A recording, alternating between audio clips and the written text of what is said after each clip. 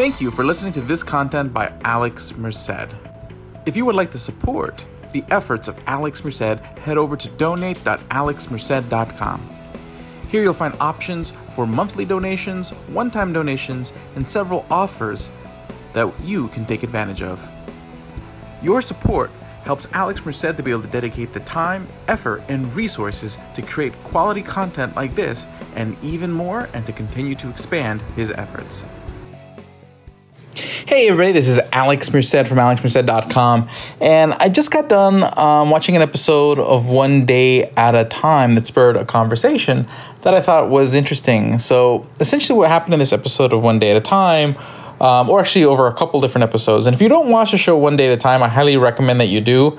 It's a sitcom, so this shouldn't be too much of a spoiler. It's kind of like your standard plot line, but essentially what the show is about, it's about a Cuban family.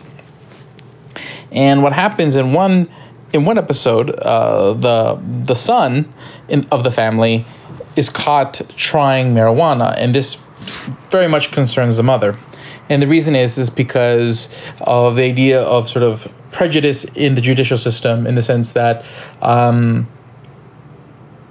people who are Latino are basically treated more harshly when it comes, in this case, in more particular to marijuana crimes, because of sort of historical sort of stereotypes and associations between sort of Latinos and the drug trade and all this stuff.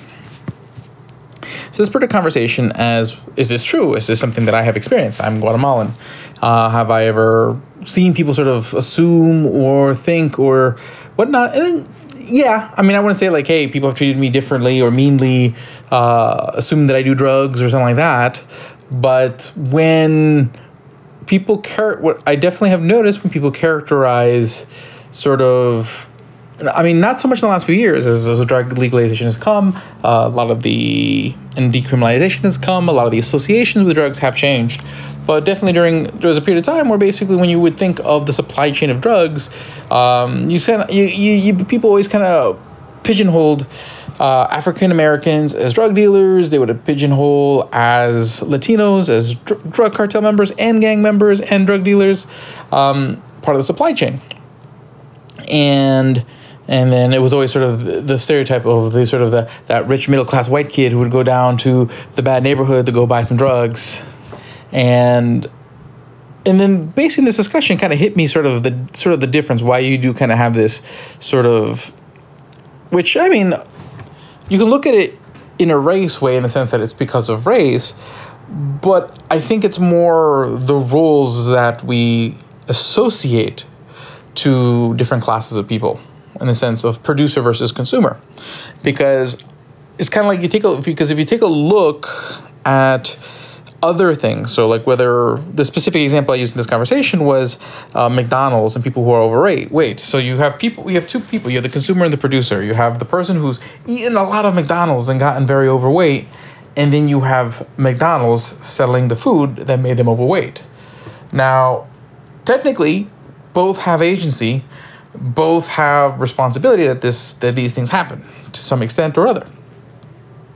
But oftentimes people are going to be much more sympathetic to the person who's eating the food and be like, oh man, that corporation, McDonald's, I can't believe they're producing this food and making people unhealthy. Okay, we need to take action against McDonald's. People always have a tendency to sort of lash out at the producer. Okay, assuming that, sort of kind of giving them more responsibility, always treating the consumer as a victim of their agency. And this is kind of a lot of the reason why a lot of these same people oftentimes feel that the agency should be taken away from the consumer, and they want to regulate the market, prevent the consumer from having these choices, because they just don't think that the consumer can make the right choice. So they sort of assign the sort of role of a victim, so it gives them the benefit of the doubt. Okay, so if you apply that same kind of thinking here, when you take a look at sort of the way people view drugs for a long time, you know, if you take a look at sort of the prejudices, the sort of the stereotypes of different sort of racial classes in, you know, if you sit there and you, like, what role would you automatically assign? What would sort of be the intuition from sort of the culture you've consumed and whatnot? Honestly, you'd see this dynamic where people kind of always assume that while white people use drugs and white people get caught as drugs, they're seen more as a consumer. They're not part of the supply chain. They're not the producer. They're not the distributor. They're the consumer. So they're assigned sort of that victim role that, oh, well, if they didn't know better, it's the drug dealers and the cartels who are selling them the drugs. In the same way, it's McDonald's selling the burgers to the people who get big, or assigned pretty much any time where someone suffers a consequence because of something they chose to consume. People always sit there and want to lash out at the producer, the distributor, the supply chain. So to me, a lot of the racial outcomes, or at least, again, this is just something that's sort of I'm trying to think through. This is just something that kind of hit me within the last hour, within the last 20 minutes, really. That to the extent that there are racial disparities in the way we think of certain things, oftentimes can maybe be tied to the way we associate certain classes of people between consumption and production of different goods and services. And that this may not necessarily tie or translate very well in other areas, but I do think when it comes to sort of why there are differences in drug sentencing, because I definitely feel that people have different impulses when it comes to the level of punishment they want on someone. But it isn't always because they're thinking in terms of racial. These aren't necessarily people who are thinking, oh man, these people are better than other people, or these people are just naturally going to know better or know worse or more likely to do bad. It's not so much that, but I do think it has something to do with sort of the associations we have with, again, consumer versus producer, and how oftentimes people have a tendency of applying more responsibility to people on the production side and taking responsibility or assuming away responsibility on the consumption side. So again, this is a new thought, but something to think through and something to consider, and kind of trying to consider how social dynamics and between how this affects crime and punishment, and how people can be punished unfairly because of the associations we have and the prejudices and stereotypes that exist in society. And again, some of it can come to the way we just sort of economically think. As a libertarian, it's very easy for me to kind of see the unfairness, because I'm someone who looks at generally everyone has agency and everyone has responsibility over their decisions. So whether you're the consumer or the producer, you don't have any less responsibility or more responsibility over the transactions you engage in. You did them freely. So to the extent you suffer bad consequences, or the extent you did something bad, you're no better or no worse for being the producer than the consumer. So if you're an assassin and you're hired by someone, I don't have any less sympathy for the assassin who's providing a service versus the person who paid for the service of the person who hired the assassin.